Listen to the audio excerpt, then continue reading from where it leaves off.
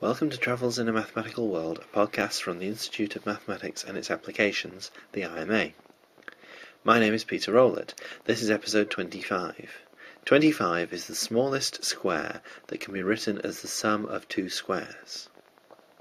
Okay, this week on the podcast is Maths History Week, and regular listeners will know that means we're joined by Noel-Ann Bradshaw of the University of Greenwich, who is Meetings Coordinator for the British Society for the History of Mathematics, who this week talks about the life and works of Fibonacci.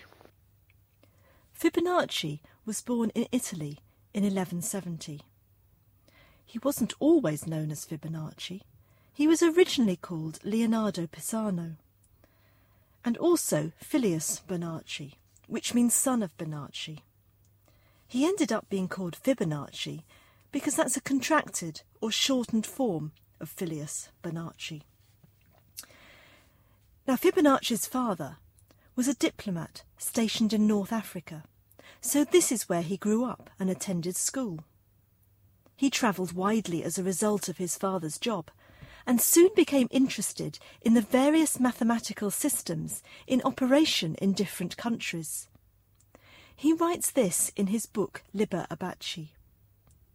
When my father, who had been appointed by his country as public notary in the customs at Bougia, acting for the Pisan merchants going there, was in charge, he summoned me to him while I was still a child, and having an eye to usefulness and future convenience, desired me to stay there and receive instruction in the school of accounting. There, when I had been introduced to the art of the Indian's 9 symbols, through remarkable teaching, knowledge of the art very soon pleased me above all else, and I came to understand it, for whatever was studied by the art in Egypt, Syria, Greece, Sicily, and Provence, in all its various forms. Fibonacci wrote several books, but few of these have survived. In those days, the only way to obtain further copies of a book was to copy it by hand. A laborious task, so it is a wonder any of these copies survived at all.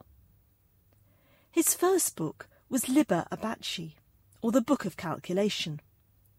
It's worth pointing out that although abaci is derived from the same word as the abacus, in the 13th century it particularly referred to calculations done without an abacus. Liber Abaci is split into several sections.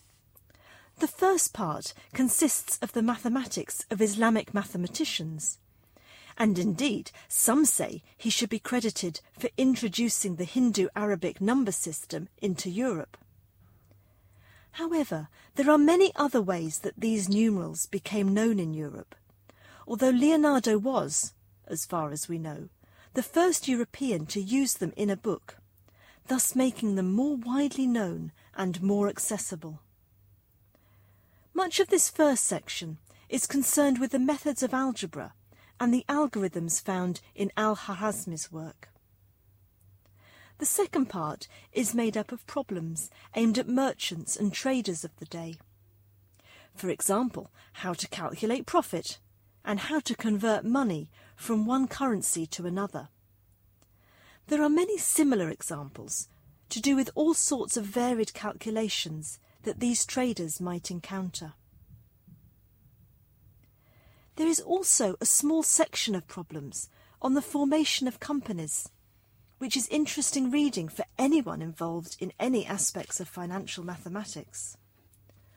One problem starts: it is proposed that 2 men who together make a company, in which the first puts into the aforewritten society £18 of some money, and the other puts into the same company £25, and then the company makes a profit of £7, and it is sought how much of the £7 each will hold.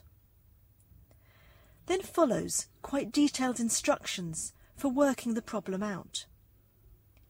Indeed, all of these practical problems have detailed solutions given, but in words rather than numerals, which makes them harder for us to understand easily today. We need to remember that this was written before signs for numerical operations of addition, subtraction, division, multiplication, etc. were first used. There was also no convention for using x as an unknown, so Fibonacci used res, which is the Latin for thing. A third section contains problems from a Chinese background. One of these is: a certain man put a pair of rabbits in a place surrounded on all sides by a wall. How many pairs of rabbits can be produced from that pair in a year, if it is supposed that every month each pair begats a new pair, which from the second month on becomes productive? This, of course, is where the well-known Fibonacci sequence originates from. Other mathematical concepts in the book are perfect numbers, the Chinese remainder theorem, and various sequences. Throughout the book, Leonardo makes reference to Euclid. This is mainly from Book 2 of the Elements, but he also refers to Book 10 when discussing quadratic irrational numbers. When mentioning the merits of the Hindu-Arabic numbering system, Fibonacci helpfully compares it to the Roman and Babylonian numbering systems. It is fair to say that not everyone was a fan of this new system. Even in those days there was opposition to change. Later, after Fibonacci's death, a declaration was made by Florentine merchants prohibiting the use of these numerals, because it was too easy to change them and mislead people, something that was impossible with Roman numerals. The last book that we have of Fibonacci's is Liber Quadratorum, which means the Book of Squares, and was written in 1225. Broadly speaking, this book is on number theory. Fibonacci explains that square numbers can be constructed as sums of odd numbers, using the formula n squared plus 2n plus 1 equals n plus 1 all squared. Fibonacci explains, I thought about the origin of all square numbers and discovered that they arose from the regular ascent of odd numbers. For unity is a square, and from it is produced the first square, namely 1. Adding 3 to this makes the second square, namely 4, whose root is 2. And if to this sum is added a third odd number, namely 5, the third square will be produced, namely 9, whose root is 3. And so the sequence and series of square numbers always rise through the regular addition of odd numbers. Further on in his book, he talks about Pythagorean triples. Thus, when I wish to find two square numbers, whose addition produces a square number, I take any odd square number as one of the two square numbers, and I find the other square number by the addition of all the odd numbers from unity up to, but excluding the odd square number. For example, I take 9 as one of the two squares mentioned. The remaining square will be obtained by the addition of all the odd numbers below 9, namely 1, 3, 5, 7, whose sum is 16, a square number, which when added to 9 gives 25, a square number. He showed a number of interesting mathematical facts, such as there is no x and y, such that x squared plus y squared and x squared minus y squared are both squares, and x to the power of 4 minus y to the power of 4 cannot be a square. It would be interesting to see if you could go on and prove those. It is said that Fibonacci is one of the most major contributors to number theory, alongside Pierre de Fermat and Diophantus. In fact, Fibonacci's skill as a mathematician was brought to the attention of the then Holy Roman Emperor, Frederick II. He corresponded with a couple of the emperor's scholars, and was even invited to meet Frederick himself at his palazzo in Pisa. In his shortest book, Floss, which is the mathematics of flowers, Fibonacci describes a couple of the problems that he worked on with the emperor's scholars. One of them, in modern form, was this: solve x cubed plus 2x squared plus 10x equaling 20.